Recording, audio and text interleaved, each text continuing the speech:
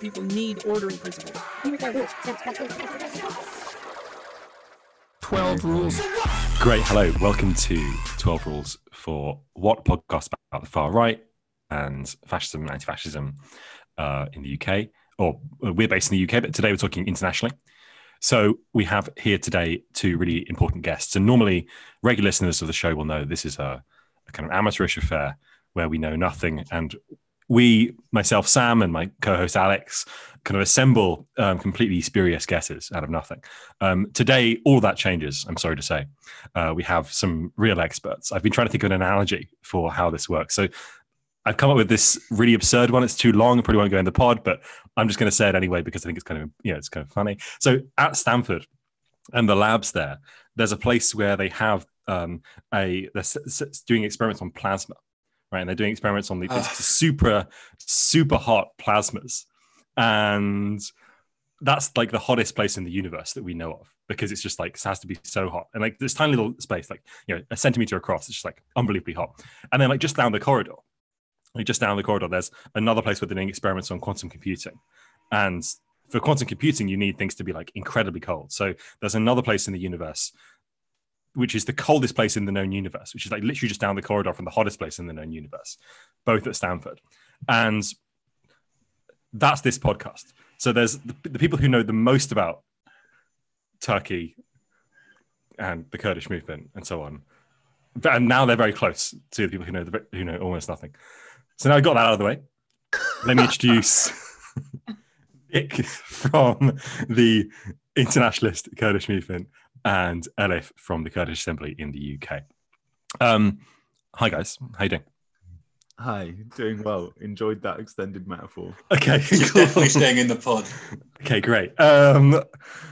So we're talking today about mostly about kind of the Turkish far right, or Turkish fascism, and in particular in relation to the ongoing Kurdish struggle, and how those two things relate, how those two things have been kind of in conflict for a very, very, very long time, but how that kind of conflict has changed over the last, say, 10 years in particular. But I wanted to go really far back. So thinking about the Turkish far right requires like a very long history. And I just wanted to ask, what was the right place to begin this story? So there were a bunch of really obvious places, right?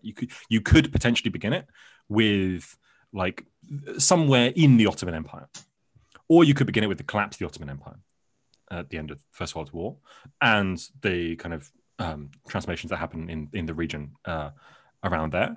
What do you think is the right place to begin the story of the Turkish far right? So the place to start is definitely in the mid to late 19th century, with the sort of long view of the collapse of the Ottoman Empire. Just for a bit of background, the Ottoman Empire was a very successful tributary or feudal empire, depending how people prefer to frame it. But over the 19th century became what was nicknamed the sick man of Europe, which essentially was a euphemism for how European capitalism was starting to dominate over the Ottoman Empire and over the lands of the Ottoman Empire and really starting to penetrate into those lands.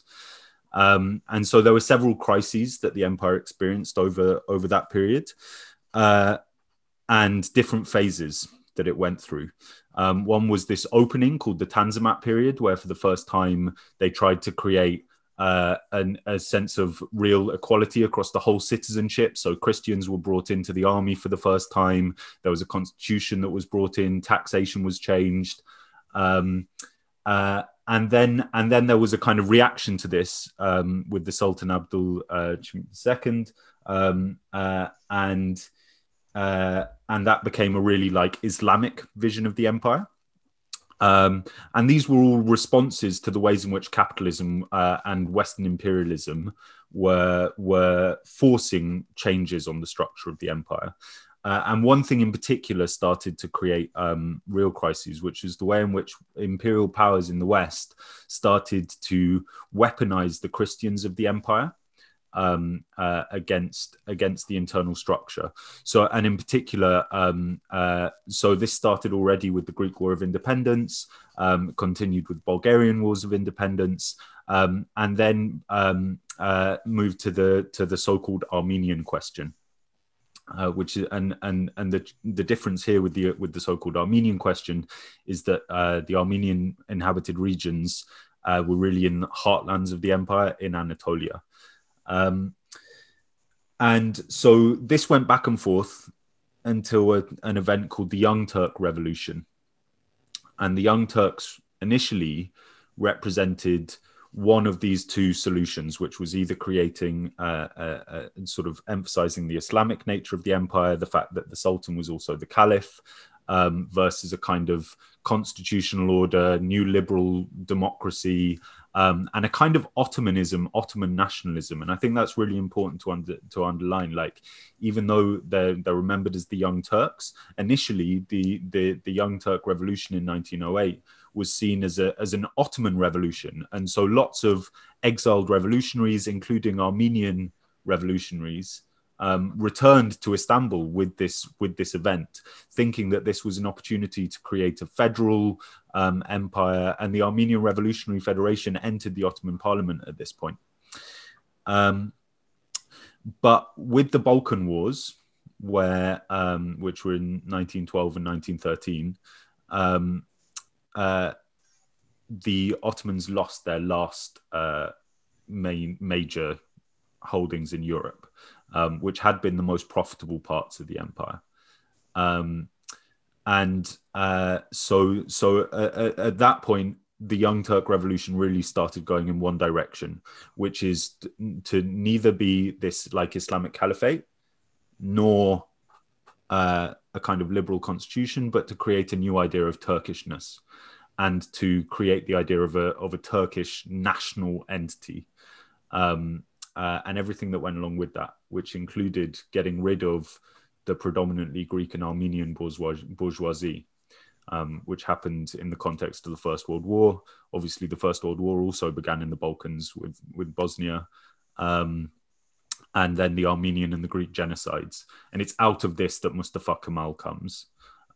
So you really need like that long-term vision to see where Kemalism and where the Turkish far right originates. Yeah, I think I think Nick gives quite a kind of like sets the scene for where the start of the story is. But I think one of the important parts of that history to kind of understand or engage with as well is, you know, when we talk about, of course, like the imperial involvement or the involvement of the imperial powers, what came to be the Young Turks and what came to be, as Nick described, like, you know, a Turkish like nation, so therefore like a nation state that was formed, was also a model that was imported, essentially, like a model of governance that was imported by from Britain and France. And, you know, especially some of the late Ottoman pashas and some of therefore the early Young Turks who were obviously kind of like greeted and hosted in Britain and in France and kind of like encouraged and had the way of governance explained to them, were very attracted by this one, because it meant that a lot of power would get concentrated directly with them or in their hands. And also what it seemed like was this strong way of governance, because they could see what the British and the French were doing all across the world. So it was this very attractive, strong model of governance that then encouraged particularly the late Ottoman pashas and the early Young Turks to say, okay, this is something we would like to do here. Great. So you said that Kemal comes out of this. In what sense does he come out of this? Like, is representing one particular strand, trying to transcend the difference between the two strands, or in what ways is kind of the relationship between them? Perhaps say who he is as well, because people might not know. Yeah, so Mustafa Kemal was born in Thessaloniki, Salonika, and his house actually is the Turkish consulate there now, that he grew up in. And he was a product of the late Ottoman army, basically, who joined the officer corps. and he became a general. And he was the most successful general of the Ottoman army in the First World War. So Gallipoli, which was the great defeat of Churchill, and particularly the Australians and the New Zealand forces in the First World War, he was the commander at Gallipoli. And so he had a lot of prestige at from the First World War, which a lot of the Ottoman generals didn't have because they hadn't been as successful at all in the East. Against the Russian state, and so when the First World War came to an end, there was a treaty enforced on the Ottoman Empire, which was similar to Versailles being forced on the German state. So it's important to underline here. You can see a lot of commonalities then starting to emerge in the narrative of how Kemal came about, and the long-term narrative of how Nazism and Hitler comes about out of this crisis of these 19th century empires. And this treaty looked to preserve a sort of core rump of the Ottoman state under the control of the Sultan, but clearly like a subordinated sort of semi-colony to the Western powers. All of the Arabic majority areas, Kurdistan, all of the Levant, all of those regions were partitioned between Britain and France, and then there were parts of Anatolia that were being put under French administration, British administration. Istanbul was an international city. The west coast of Asia Minor was given to Greece. Like, it was a real partition, and that's the Treaty of Sèvres that's called. And so the mythology is that basically what Mustafa Kemal does is start a war of liberation against this, and in particular against the invasion of the Greek army that had been encouraged by the British. So the Greek army was given its region around Western Asia Minor, what's now like the western coast of Turkey, where people go on holiday in Izmir and Antalya and those places. They started this march into Anatolia for the Greek nationalist vision of a greater Greece that would encompass all of these regions. And so Mustafa Kemal started a rebellion against this, brought together in the east, in Erzurum, a kind of alternative government, and defeated the Greek army, in the process committing lots of war crimes. It's important to say that the Greek army had also been committing lots of war crimes and crimes against humanity, but in particular the burning of Izmir and the completion of the kind of ethnic cleansing of Greeks from Asia Minor. But the interesting thing is that at this point, Mustafa Kemal hadn't articulated like Kemalism as this vision of Turkishness. It was actually all about saving the Sultanate and saving the Caliphate. And it was on this basis that he'd mobilized Kurdish elites on the side of this struggle to say we're one group on Ottoman nation, Kurds and Turks and Muslims against the attacks of the Christians. And so that was kind of the fiction up until 1923. And in 1923, they renegotiated the Treaty of Sèvres as the Treaty of Lausanne, which among other things included the final ethnic cleansing of Greeks. Well, actually, just Orthodox Christians. Lots of them didn't speak Greek; they only spoke Turkish, especially in Central Anatolia, and then Greek speakers on the Black Sea coast.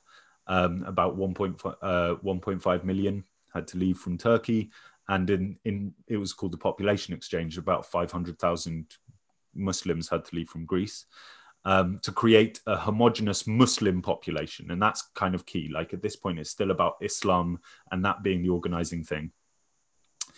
But then this changed within a year, and maybe Elif wants to talk a bit more about that and about the Misakhi Milli. I think also too, sometimes when we recall certain historic events, I think it's even as people who are very aware of national plans or plans of empire or imperialist plans, I think sometimes we don't like actively acknowledge that these were quite deliberate steps in plans, for example, in building the Turkish nation state, and now the current Turkish nation state that you see as, one language, one religion, one flag, one nation. When you seeing this and it's important to acknowledge that there were steps in making sure that this was achieved. The first one was, and which seemed the easiest, was based on religion. How do we encourage, where does our initial power lie? It's, trying to kind of encourage this kind of religious feeling and religious rhetoric that can bring a lot of people together. And once that's achieved, then the next steps comes, and this is particularly the experience of many Kurds who, of course they're not all Muslim, but a majority of whom are, then the steps that was very directly imposed on essentially the entire Kurdish nation within Turkish borders was a denial of our language and of our very existence as Kurds. And I think there's many historic I suppose plans and agreements that also show this. But before I get to that, one of the last agreements, I suppose, that the Ottoman National Assembly made was this agreement called the Misak-i Milli. And the Misak-i Milli is essentially what it means is the National Pact. And it's before the Turkish state borders as we know it were created. The plan was that the nation or the state that is the Ottoman Empire successor must look such that it includes what we now see as the modern day Turkish state, but also the whole of northern Syria and parts of Iraq, including down to Mosul, and also including Kurdish cities like Kirkuk.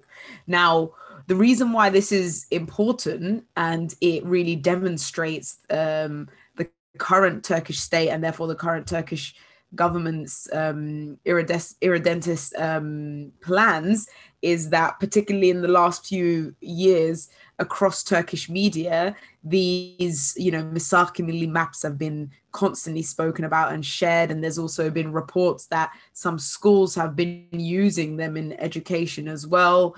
And so therefore, it's, I think one of the things that would be important for us to explore over time is whether this was always, a 100-year plan, and this comes back on the agenda again. There was some sort of back deal where the then Turkish officials were said, okay, accept these borders, and 100 years later they will expire, and you can kind of once again embark on these endeavors. We don't know if these exist, and obviously, I think it's important to acknowledge that this could be the case, but also, of course, not base our analysis on too much speculation. So that's one of the plans. One of the other historic plans is something called the Sharq Islahat, and that is something that is directly about Turkishness. That is something that is about kind of making sure that particularly the people who remained in what we see as modern day Turkey were essentially, in some ways, what we would now call gaslighted into making sure that they believed that they were actually Turks, and their experience of whether it was Kurdishness or any other ethnic or religious identity was just one of kind of going off the path temporarily. And we need to all make sure we subscribe to this Turkishness that is encouraged, because that's the way it should be. And actually all Kurds are Turks. But going on that, there's been even after the foundation of the Turkish Republic, social sciences from anthropology to sociology, and many of these kind of quite positivist positivist methods at like the nation state's disposal were really kind of like used in a full way to so-called scientifically, quote unquote, scientifically prove that actually Kurds don't exist. They're just Mountain Turks. And their language, the way they speak this language is actually just this very barbaric and vulgar way of speaking Turkish. And that's why we don't understand them. We basically just need to civilize them a bit more and we'll understand them.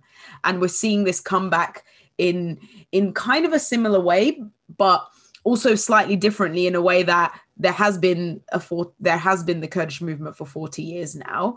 And the movement, through its like resistances, its struggle and its efforts, has made or created such that the existence of the Kurdish people as their own having their own language, their own identity, their own ethnic makeup as such, just simply can't be denied anymore. So know that now there's this new plan, and of course what we're seeing around the world, and I think this is the connection between methods of particularly the far right, but also fascistic tendencies of nation states or states, is that there are a lot of methods shared.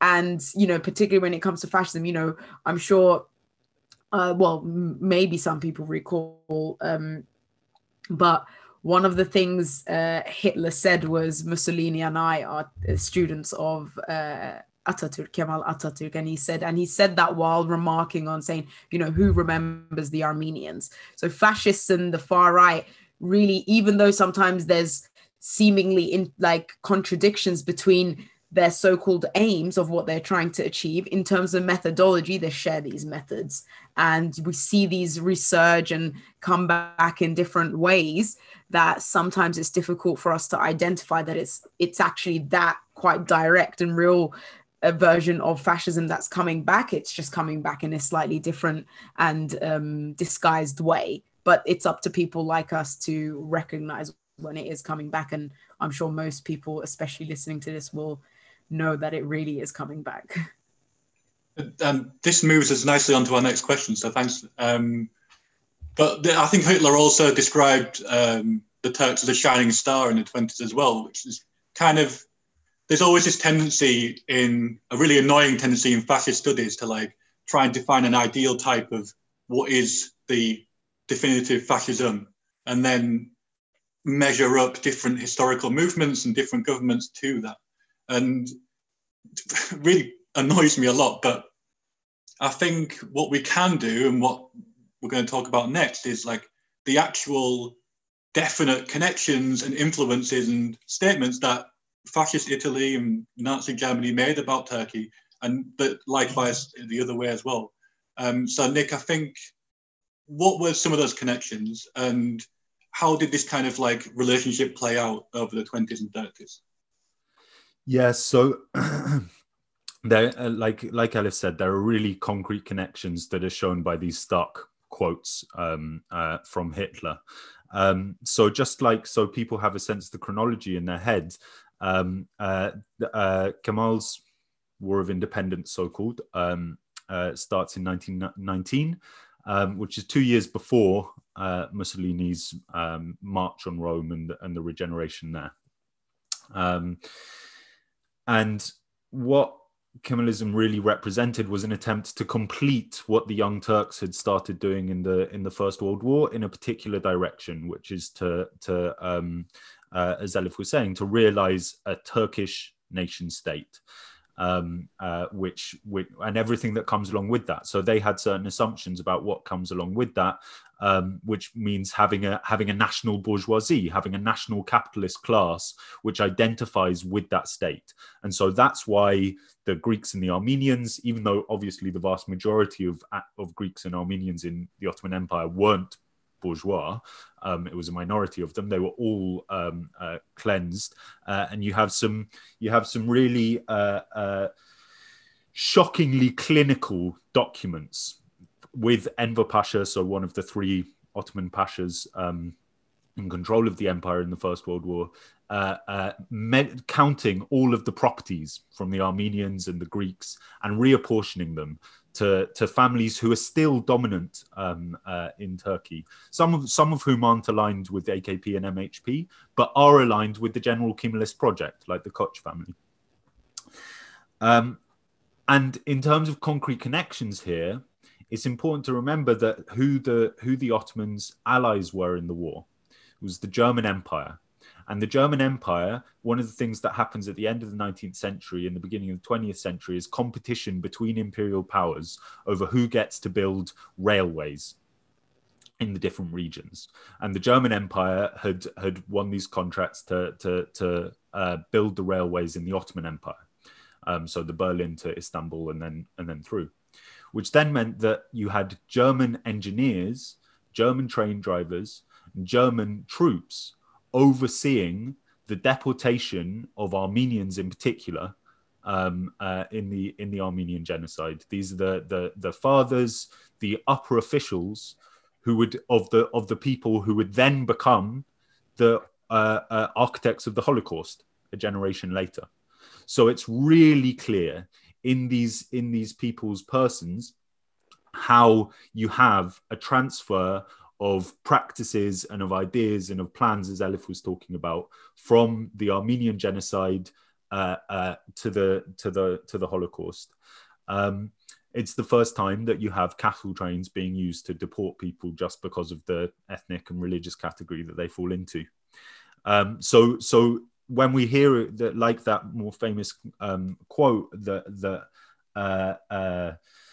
for who now remembers the Armenians, which Hitler is said in the meeting which decided on the so-called final solution, like this is the material counterpart to that quote.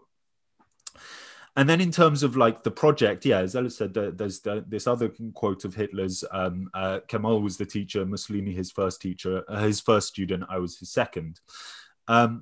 Basically what Kemal was doing in creating this nation state over the 20s was exactly what Hitler and Mussolini wanted to do in their respective nation states.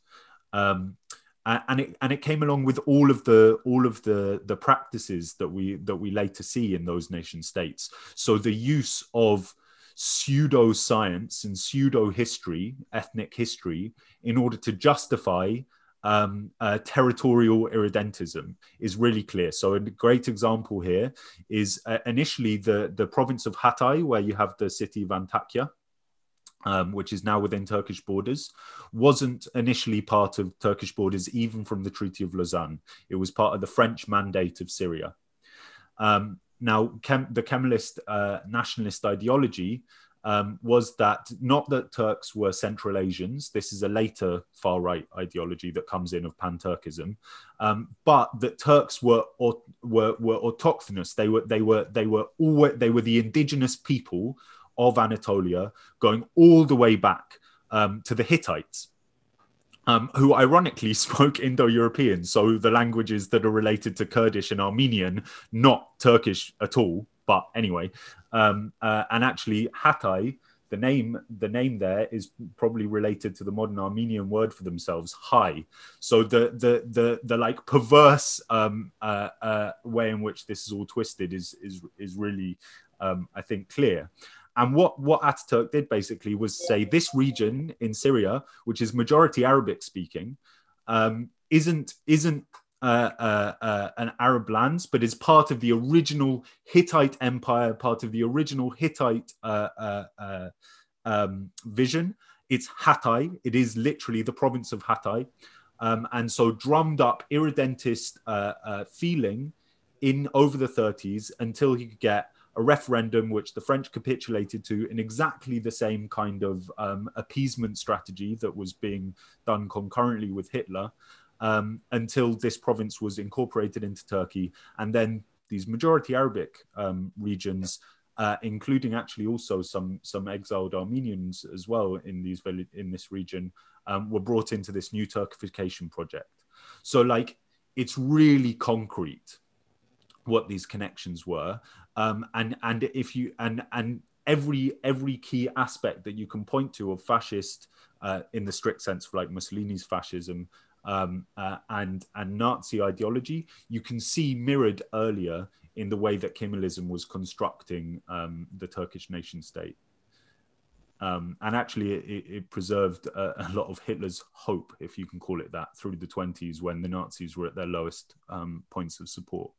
And you can track this through the literal papers that the Nazis were putting out, and they were holding Turkey and Turkish project up as a like an example for Germany to follow, in that they kind of uprose in a violent revolution or rebellion, and managed to overturn these unjust treaties, which obviously the Nazis thought the Treaty of Versailles was an unjust treaty. And like you said, this mirroring takes place, and also this what kind of struck me was like the almost direct borrowing. So the Kemalist government taking fascist Italy policies and laws into just straight up adopting like the penal codes and stuff into their own laws, which is like quite an obvious example, I think. I have a kind of a question about the relationship between, on the one hand, the Armenian genocide, and on the other hand, the assimilationist tendencies, assimilationist project imposed upon the Kurds. So, what's the difference? Why do these two things differ? So, you said that there was Nick, I think you said that there was a need to. Lots of Albanians and Greeks were killed so that there could be a national bourgeoisie, even though Greeks and Albanians, for the most part, obviously weren't bourgeois. What's the relationship between this exterminationist project and the assimilationist, or it seems like partially assimilationist project that is imposed upon the Kurds, or is that not the kind of the right way of distinguishing the two? So I think maybe Elif wants to come in more on this. Like, I think the basic framing that we can see is that we should recognize both of them as forms of genocide. In the strict definition of erasing a people with their own self-identification. And so the difference is only in the strategies, and not even necessarily in the levels of violence. It's just about the strategies. Armenians, more or less because of the fact of being Christian, were couldn't be assimilated, or couldn't have this project of a kind of white genocide, so-called, in the way the other Muslim, or at least could be claimed as Muslim populations. So there's a question over the Alevi, for example, in Turkish, Kurdish, and Armenian, actually, some Alevi in central Anatolia and Kurdistan. The difference is only in what you can do, and we actually see that today still as well. So, for example, in Cyprus, my heritage is Cypriot. In Cyprus, the project there is to expel the Greeks from the north and to assimilate the Turkish Cypriots, and to erase any difference between Turkishness in Cyprus and Turkishness in Turkey. These are two sides of the same coin. Yeah, and I think bringing especially Kurdish Alevis into the discussion of the difference in methodologies is really crucial, because not only that, throughout the Ottoman Empire, that Alevis, and particularly Kurdish Alevis, were subjected to, again, also even then, like many assimilation policies, but also massacres. There were many like resistances also throughout the Ottoman Empire. But even after the formation of the Turkish Republic, the first massacres and essentially genocide attempts was against Kurdish Alevis, in terms of like within the Kurds, of course. After the Armenian genocide, I think in terms of the difference, I think it's an interesting way to try and make sense of it, for sure. But I also think it's a matter of stages. The first stage, it was most crucial, and as Nick pointed out, the kind of like less likelihood of being able to assimilate Armenians by virtue of them being Christian into this like Turkishness plan or Turkish nation state plan, which particularly in terms of religion, which was quite dominant, especially at that time, like religion in general, and the way and people's religious expressions was something that was quite dominant, because it's also something that had been created throughout the Ottoman Empire as well.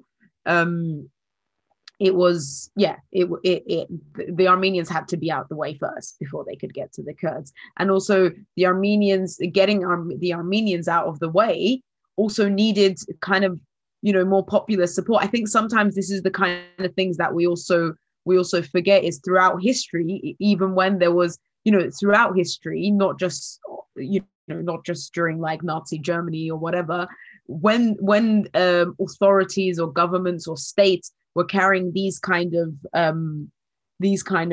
like essentially genocidal fascist actions out or plans out, there was always resistances. It's not like the then Young Turks were able to do this like a piece of cake and no one like batted an eyelid. So therefore there was even then, of course, a understanding that there was some level of popular support needed for this to be able to happen. And I think we forget that sometimes, is that, when the telling of history is even as, like radicals like us, I think even us, we sometimes like tell it in an incomplete way without recognizing the resistances and the oppositions to these kind of like this kind of fascism that was happening in the early 20th century, for example, in the case of the Young Turks and the late Ottoman authorities. So I think, so I think that it is a matter of stages. It is a matter of methodology, and it's a matter of who needs to be out the way first, and while we're doing that, whose support, or who's not even necessarily, even if it's not active support, whose like indifference do we need, or which group's indifference do we need to some degree. So I think it's a matter of that.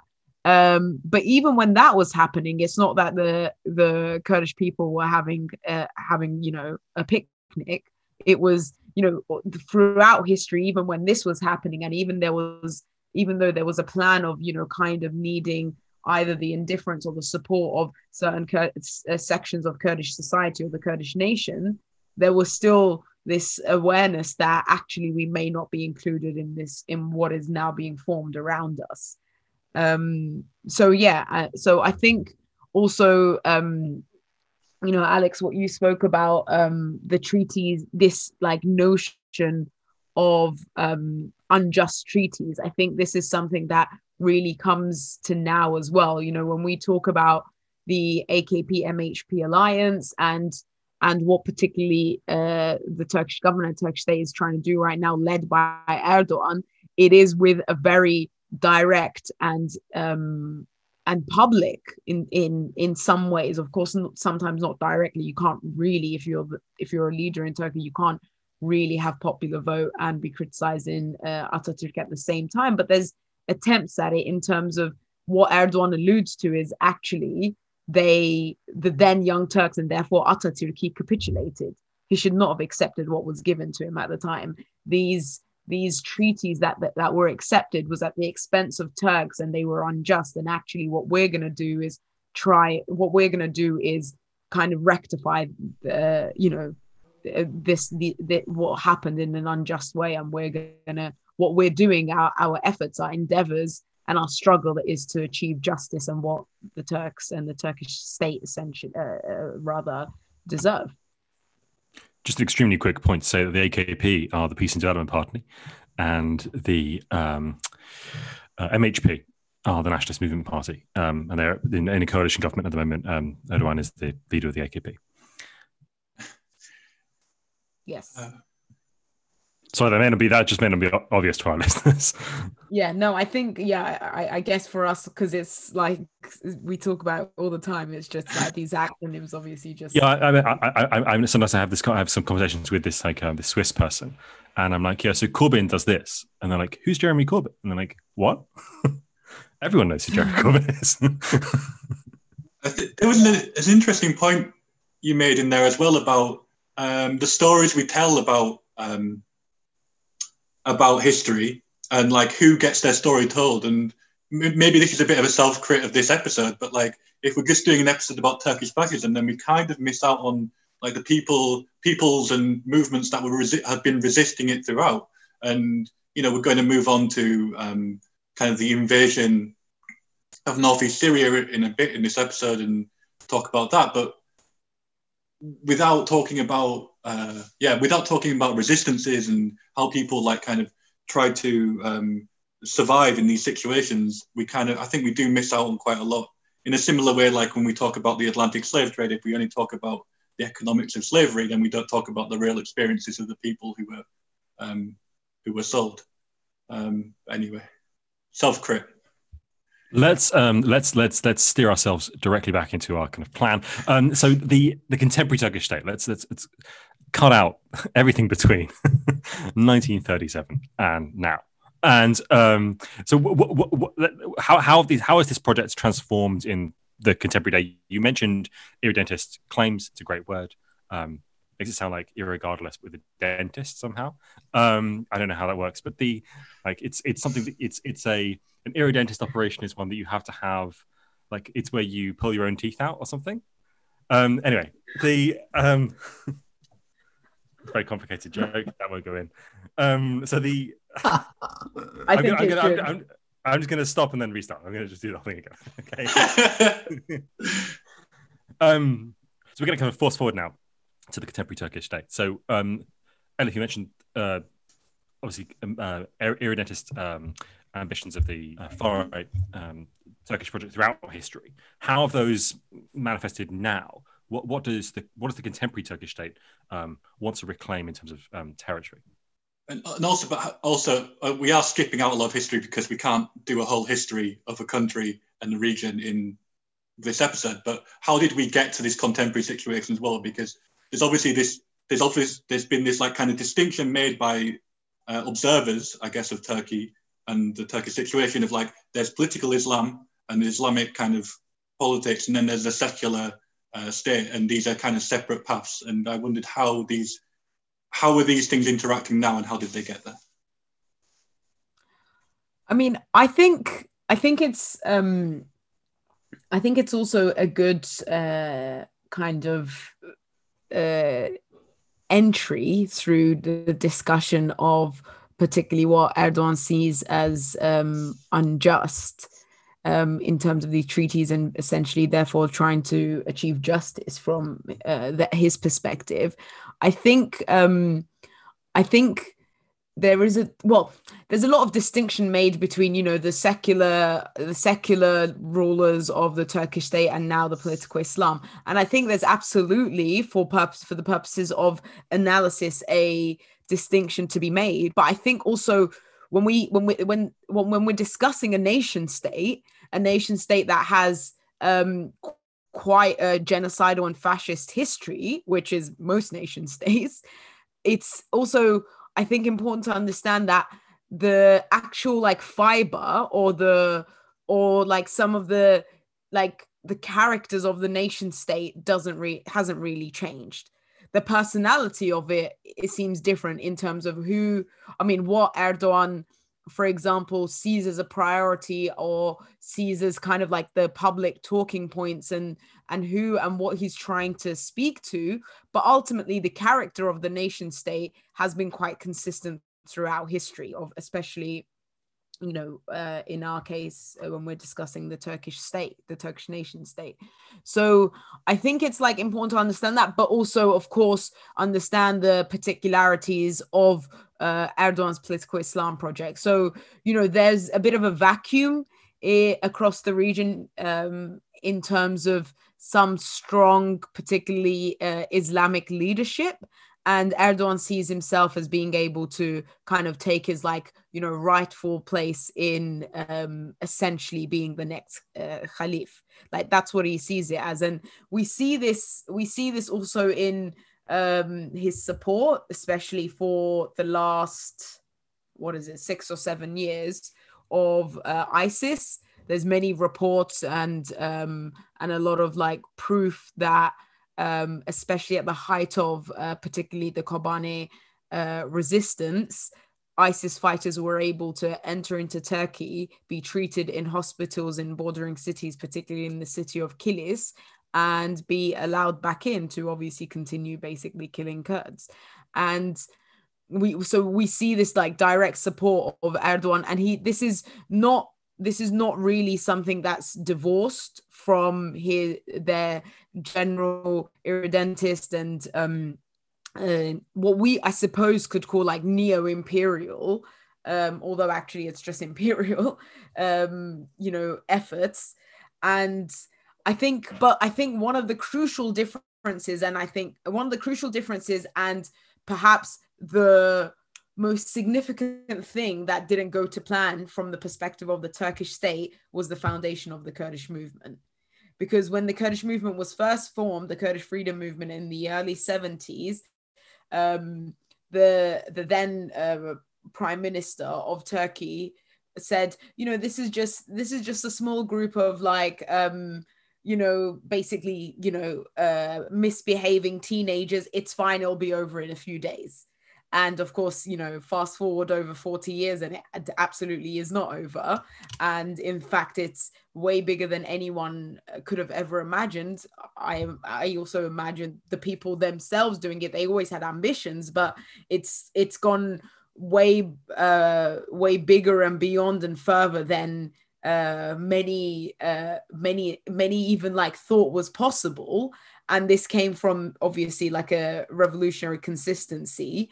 So what I'm trying to say is there is the irredentist and expansionist efforts or endeavors of the Turkish state currently. And the only obstacle, the only real and kind of active obstacle against that, again, from the perspective of the Turkish state, is the Kurdish movement. Is the Kurdish movements, but not just the Kurdish movement in a physical sense. Obviously, that is very much the case, but also in an ideological sense as well. Because I think one of the things that sometimes we don't recognize in such a way is when particularly the neoliberal nation state projects declared that this was the end of history, that they didn't believe it was the end of history themselves. They were just trying to convince us. And unfortunately, large sections of society were convinced that it's the end of history, even though they didn't believe it themselves. They always but it was always an effort to pacify any kind of resistance and to say, you know what, no other alternative is possible anyway, so don't even try. While the alternatives or the development of these nation state projects or what it could look like next was underway. And I think we see this particularly in the way events are unfolding, particularly across Mesopotamia, what we call Mesopotamia, so like Turkey, Syria, and Iraq especially. What we see unfolding is actually no one really ever believed it was the end of history. And so when this alternative of the Kurdish movement of democratic modernity and its system democratic confederalism, which is a society and a system based on direct democracy, ecology, and women's liberation, is being developed, while also obviously fighting against ISIS, it's seen as it's seen as an existential threat from the perspective of the Turkish state. But also, it's also important to understand that something seen as an existential threat by Turkey, it's not just Turkey. Turkey is the second largest NATO army. The biggest US military base outside of US soil is in the south of Turkey. So when we talk about Turkey, we're very much also talking about NATO. And so therefore, if Turkey sees this project and the obstacle that the Kurdish movement is creating for it as an existential threat, that means also the NATO project is also understanding it as an existential threat. So I think like it's important to have that foundation when we try and understand the shifts in power, because this is not just a matter of international relations. This is not just a matter of that. This is not just a matter of an analysis on, for example, who's going to control the next big supply of oil. These are all very important pillars of what's happening, but it's inadequate to base our analysis just on these areas. And so when we see these shifts, we saw, of course, last October, the invasion of the Turkish state of northern Syria. And the most unexpected thing, again, from the Turkish state perspective, from the US perspective and the NATO perspective, was that what they expected was particularly the Arab tribes to the south of Syria would also rise up against the Kurdish movement, and the Kurdish movement would be squashed and will be crushed in between these two, essentially like approaching forces. And that didn't happen. The people of Syria all across did not do that, said, actually, we believe in this project. And the issue was never really the project, actually. The issue was the sectarianism that constantly nation states and imperial powers try and kind of inject into society across the Middle East, but also, of course, across the world. And once that sectarianism once we can begin to overcome that sectarianism, people start to believe in projects of, obviously it's just common sense to be able to self-govern. Once that kind of like gets understood, you're like, wait, why weren't we doing this all along? So I think the strength of the project is being understood, which is the only reason why the US kind of took a bit of a step back and said, hold on a minute, actually, if we continue with our original plan, which was like, now they've defeated ISIS territory, let's just crush them and get on with what we wanted to do in Syria, they would not have been able to, they would not have been able to do it in a way that people are indifferent to it around them. And that's the biggest success and victory of the Kurdish movement, the resistance and the revolutionary environment and atmosphere, but also revolutionary culture that the Kurdish movement created. So yeah, I think that kind of, yeah. Yeah, I wanted to come in and connect what Elif was saying about like the unity of all these projects, both the like imperial and the different forms of fascism that the Turkish state both represents and is supporting, especially in terms of Daesh, and connect it to what Alex was saying about the way that secularism and really like a very particular form of secularism, right? Like French style laicism, where the state dominates. It's not that it's like laissez-faire, believe what you want. It's that the state comes first before any religious identity. And then political Islam. These are normally seen as like two alternatives that just in that binary, you can understand the entire history of modern Turkey. That's the sort of common liberal narrative, and it's one that always implicitly supports Kemalism and its project as a part of that. And if there's a couple of things that I guess we'd want listeners to come away with, but one in particular that I would really like listeners to come away with is a kind of rejection of this. There's something to it, but it obscures far more than it actually captures. Because actually, in terms of fascism, in terms of the Turkish far right, there is an immediate and ultimate unity between secular and Islamic fascists in Turkey, and that's seen in the AKP and the MHP, right? So a bit of background. For these parties, the MHP, the National Movement Party, was set up in the late 60s, I think in 67, but I might have that wrong, by someone called Alparslan Türkeş, who was a Turkish Cypriot who had moved to Turkey. And it was basically a split from the CHP, which is the Republican People's Party, which is the direct continuer of Ataturk's party. And basically, what Türkeş said is that the CHP had diverted from Ataturk's line. It was going too far in a kind of Nasserist, like army state, left wing kind of social democratic sort of thing, and it was departing from the real Kemalist line. And so the MHP was there to regenerate a real Kemalist line. And maybe what people will know best about the MHP, or maybe not even know that they're connected to the MHP, is the Grey Wolves, which is the youth wing of the MHP, and essentially the fascist paramilitary in Turkey, who actually just recently have been banned. They've been proscribed in France, and may also soon be proscribed in Germany, because in the context of the recent war in Karabakh between Armenia and Azerbaijan, the Grey Wolves started mobilizing Turks and Azeris in France to go on pogroms hunting for Armenians. There are really disgusting videos of them marching through French cities chanting, "Where are all the Armenians?"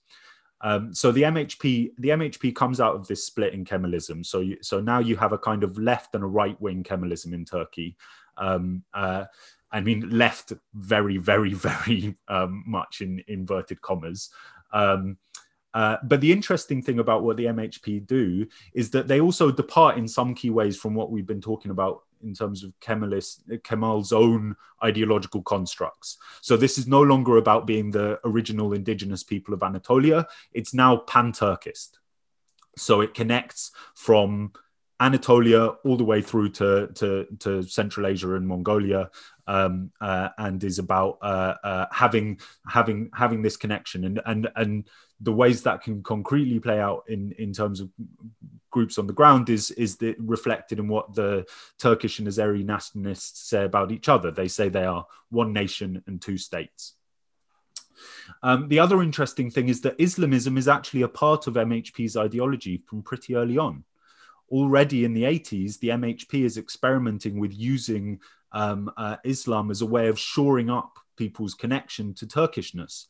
And that's seen in the way that the MHP, for example, one of the things that was done in the AKP's more conciliatory phase, both with Kurds and with Armenians in the 2000s, was that they allowed the Armenian church to hold once a year a liturgy in the Church of the Saviour on the island of Artama, which is in Van province in Turkey, which is a majority Kurdish area, but had been very Armenian and was the site of very strong resistance during the Armenian genocide. And so once a year they were allowed to come. And what the MHP did was to organize in response prayers in an Armenian church elsewhere, in the cathedral elsewhere in Ani, Muslim prayers in this thing. So you see that here, the so-called right-wing Kemalists are very much invested in mobilizing Islamism to shore up a far-right version of Kemal's own project. If this secular and political Islam thing refers to anything real, then what it actually refers to is the respective bases of the AKP and Kemalism in the capitalist class within Turkey. Kemalism had traditionally based itself on what's called the White Turks, which is the bourgeoisie in the western part of Turkey, whereas the AKP based itself on the so-called Anatolian Tiger, or the emerging capitalist class from the more religiously conservative inner Anatolian regions, which with neoliberalism, there was this new part of the capitalist class. And that's what the AKP's hegemony was based on, was on this fraction. But that's not about secular in Islam then, right? It's about just struggle for hegemony, and about whether it's going to be these old traditional elites like the Koç family, like the other families in Izmir and in Istanbul and in Ankara, or whether it's going to be these new inner Anatolian capitalists who are the base. And you see their ultimate unity in how they've come together then in the AKP and the MHP's alliance since 2015. And as Elif said, in direct response to the success of the Kurdish freedom movement and the allied democratic and revolutionary forces. This alliance they've come together is directly in response to the historic success of the People's Democratic Party in breaking the 10% threshold. Turkey's meant to be a proportional representation system, but in order to get any representation, you have to get over 10%, which is of the national vote, which is clearly a rigging in order to avoid Kurdish parties getting in, and was brought in after a coup in 1980 as the law. But even so, by creating a broad set of allied democratic and revolutionary forces, the HDP managed to break this. And so the AKP immediately redirected and united with the MHP and has been in alliance ever since. So I think it's really important. And interestingly, then both of them have been in alliance with Daesh, with the so-called Islamic State. So obviously that's a whole other form of fascism that needs its own episode. But it's important to underline that what you see here are three supposedly different forms of fascism. Traditional far-right Kemalism from the MHP, neoliberal Islamism with the AKP, and sort of, I don't know how to call it, like death cult millenarian fascism with Daesh, all in fact coming together in this ultimate unity with each other, exactly as Elif said, because they need to unite against the alternative that the Kurdish Freedom Movement and its allied democratic forces represent. We talked about some of the reasons for the invasion that happened a year ago. But maybe it's a good idea to talk about how, like, the character of that invasion, about how it kind of manifested on the ground, because I think it kind of is a culmination of some of the stuff we've been talking about. Yeah, I think what Nick just spoke about in terms of the relationship between, particularly the AKP and the MHP within Turkey, I think what we saw during the invasion of northern Syria over a year ago was the overflow of that alliance and what that alliance what that alliance has come to into Syria. And so, that and then you could see of that, especially, and this didn't just start over a year ago. This started with the invasion of Afrin in 2018. So in January 2018, for those who may not know, the Kurdish city of Afrin in the northwest of Syria, that important to mention, was the most stable part of Syria, the most stable and peaceful in a way that people actually being able to live there. So the most stable and peaceful part of Syria throughout the civil war, and also the uprisings, the resistance, the fight against ISIS, to the point where since 2011 or 12, the population of Afrin doubled, because so many, especially internally displaced people, felt like Afrin was the place that they could feel, safe in. And so the Turkish state, allied with the MHP, and of course, with its trained and supported jihadi militias, invaded Afrin in 2018, and that was a long promised invasion, in a way that it fit very well into the rhetoric and the narrative and the plans that Erdogan was declaring for even many years before that. And then, of course, we saw what I suppose we can consider the next main phase of their plan for Syria, which was over a year ago in the invasion of northeast Syria, particularly. And actually, it's interesting because, and I've said this before, Erdogan is one of those fascist leaders that actually is quite transparent in what he's about to do. Before they invaded northeast Syria, he got up at the United Nations General Assembly and declared that he was about to do that with a map in his hand, and essentially declared his plans for ethnic cleansing and went ahead and did it. So it's not like he didn't warn the world, but the world still did nothing at the time. And of course, there was preparations from the side of the Kurdish movement and the Syrian Democratic Forces in general for resistance, but preparations against the NATO army is, of course, we did see the historic resistance, particularly in Serikaniye, but of course, ultimately, they do have, NATO army, particularly technology, at their disposal, even though on the ground, the on-the-ground battle was definitely very much dominated by the Syrian Democratic Forces, essentially because they had definitely something that they were fighting for, and obviously they're not an invading force. So I think what we've seen happen from the Turkish state perspective or Turkish state side into Syria is very much a culmination of the alliance between the MHP and AKP, not just in an electoral sense, but also in quite a social sense, but also in a ideological sense as well. You know, the AKP and the MHP have quite successfully influenced each other for what we can call this kind of like green fascism, which is this like political Islam fascism, but also this like blue Turkism, which is like this kind of like pan-Turkist idea that Nick was speaking about earlier on. So this is a continuation of that, but also the attempt to rid the obstacle that the Kurdish movement constitutes on their border in terms of particularly an alternative project and idea, but also of Kurdish autonomy. You know, this is very much also in a simple way, it is about Kurdish autonomy, and it means if it's successful there, the Kurdish autonomy or the autonomy of the Kurdish people in Southeast Turkey, so in northern Kurdistan, is also going to be one step closer.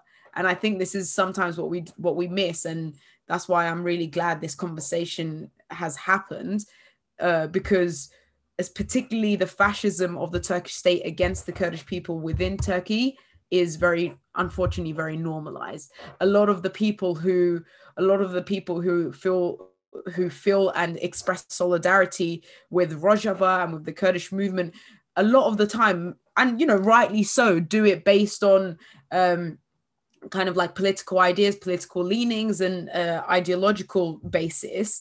But sometimes I feel like that's at the expense of, you know, solidarity with the people who, in a very basic sense, are struggling for their self-determination and freedom, regardless of whatever political leaning that there may be. This is a nation that is struggling for its self-determination, and that's why I think people miss the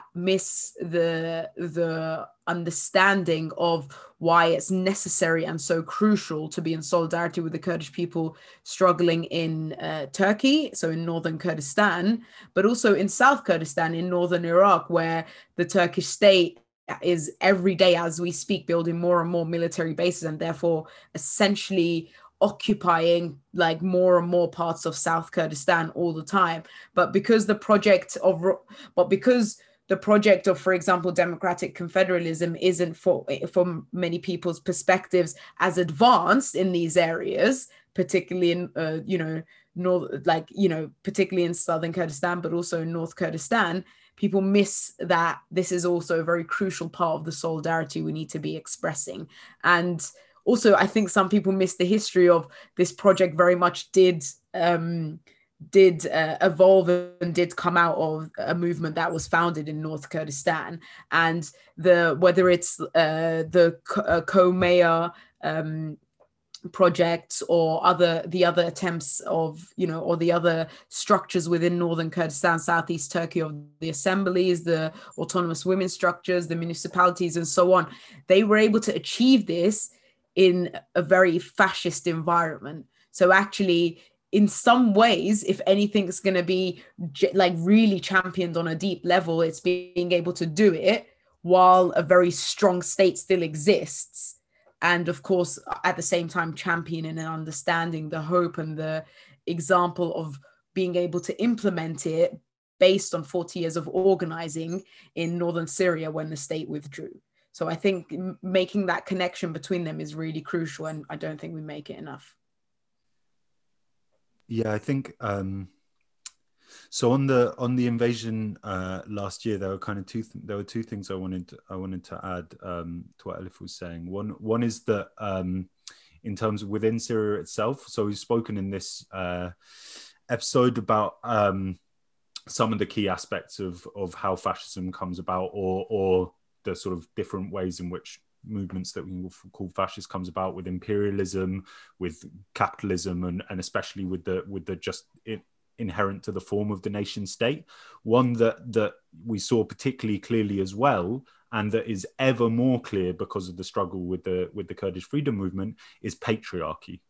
And we saw that element of it front and center in the early days of the invasion last year, with the targeted assassination of Hevrin Khalaf, a Syrian Kurdish woman who was one of the co-chairs of the Future Syria Party, which is explicitly looking to build connections between all of Syria's communities, and so to build what's called democratic nation, a nation which can't be reducible to a single identity, to a single flag, to a single state. And the videos that were purposefully leaked, and I think it's important to say this, they're often presented as like, oh, here we get a window into what these fascists are doing on the ground in these invasions. It's not like that. It's intended to get out there and to be very visceral and to shock. And the criminal murder of Hevrin Khalaf represents the way in which these forms of fascism are looking to crush the new life being built, first and foremost by women and oppressed genders in the region. And I think the other thing that the invasion last year represents is a kind of internationalization of Turkish fascism, which is pretty new. For most of the Turkish Republic's history in the 20th century, with the partial exception of Hatay being taken through referendum, the Turkish state wasn't really doing things beyond its borders. The big change here was in Cyprus, which was kind of forced on them by Greek fascists attempting to unite Cyprus with Greece. But the what they were able to achieve in Cyprus, i.e., having a neo-colony and partitioning the island de facto, opened up these new potentials that then really got taken off, then really took off with the expansions into different parts of Kurdistan. And now, since the invasion last year, what we've seen is an expansion into all different parts of the region, and using jihadist fascists from Syria as their proxy forces in all parts of the region. So this year began with the intervention in Libya, and the use of Syrian mercenaries in Libya, and it's come to a close with the war in Karabakh and the transport of Syrian jihadists to Karabakh, where again we saw the same horrible criminal videos of beheadings, of people doing the Grey Wolf salute and the various Islamist salutes at the same time, and so we're starting to see how Turkish fascism is becoming a force that fascists across the region can kind of mobilize behind, and this has been really clearly seen in the use of these proxy forces. Yeah, thank you. That was incredibly informative. Thank you so much for telling us everything. I think the coldest part of the universe has now got very slightly warmer. The conditions for quantum computing have collapsed. Stanford have lost their investment, but at the same time, that's the hottest part of the universe. You're doing a callback right now. It's a callback, yeah. And then at the same time, the hottest part of the universe has got even hotter. Anyway, so we've collapsed quantum computing, but we've invented perpetual motion. Have you got if people want to keep up with the situation, is there any places they can be following this stuff and get good information? Because I know that's probably a deficiency of mine in that I don't really know where to. I can call Nick up and I can go, what's going on? But that's not very practical for Nick. So I think particularly for what's happening in northern Syria, I think the Rojava Information Center is really good. It's they're on Twitter and on Instagram. I'm not sure if they're on Facebook. I can't remember. And also ANF English. You can follow everything on there. That's just general what's happening everywhere, basically. But for specific Rojava stuff, I would say, the Rojava Information Center is quite good. I don't know. Do you have anything else to add, Nick? Yeah. Rojava Information Center, definitely. ANF English, and also recently, one of the main channels in Kurdish and Turkish is Medya News, and a new English version of that has just been launched. So that's really good, has lots of information. And alongside that, the English channel of the youth part of the movement has also been launched. So that's called Nuce Ciwan, which is NUCECIWAN. Nuce Links Ciwan. in the show notes, don't worry. Cool. Yeah, like we said, we'll put all those links in the description. And thanks for doing this interview. It was really helpful. I found it really helpful, and hopefully our listeners will too. I'm sure they will. Fantastic. Thank you. Do you have any last points? Any last kind of didn't get that in? Want to get that in? We can just edit it back into the main flow of the test. No. So I think like one thing is that like something to both draw hope from, and also that maybe is useful in thinking about how fascism happens, is recognizing that even as Turkish fascism has been growing and expanding in its effect all across the region since 2015, that's at the same time a representation of how weak Erdogan's hegemony is within Turkey. And that both means that the dangers now are really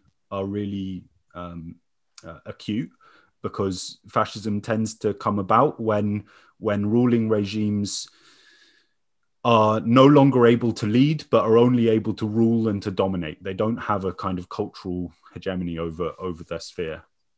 And so that makes it really dangerous. But it also means that there's an opening. It means that anti-fascist forces, democratic and revolutionary forces, have forced them into this position where they no longer have the ability to presume consensus and to keep control. And that means everything's to play for, everything's to struggle for. So it's a little bit of pessimism of the intellect and optimism of the will. But I think it's really important to say that, especially at the end of an episode where we talked about a lot of quite depressing things, and especially looking at the Turkish state, you can see how fascist structures can last for a very, very long time, but also how new and more beautiful and more dignified and more revolutionary forms of life and struggle can be created in the midst of all of that. That's a great note to end on. Thank you very much. Lovely. All right. Thank you, guys. 12 rules.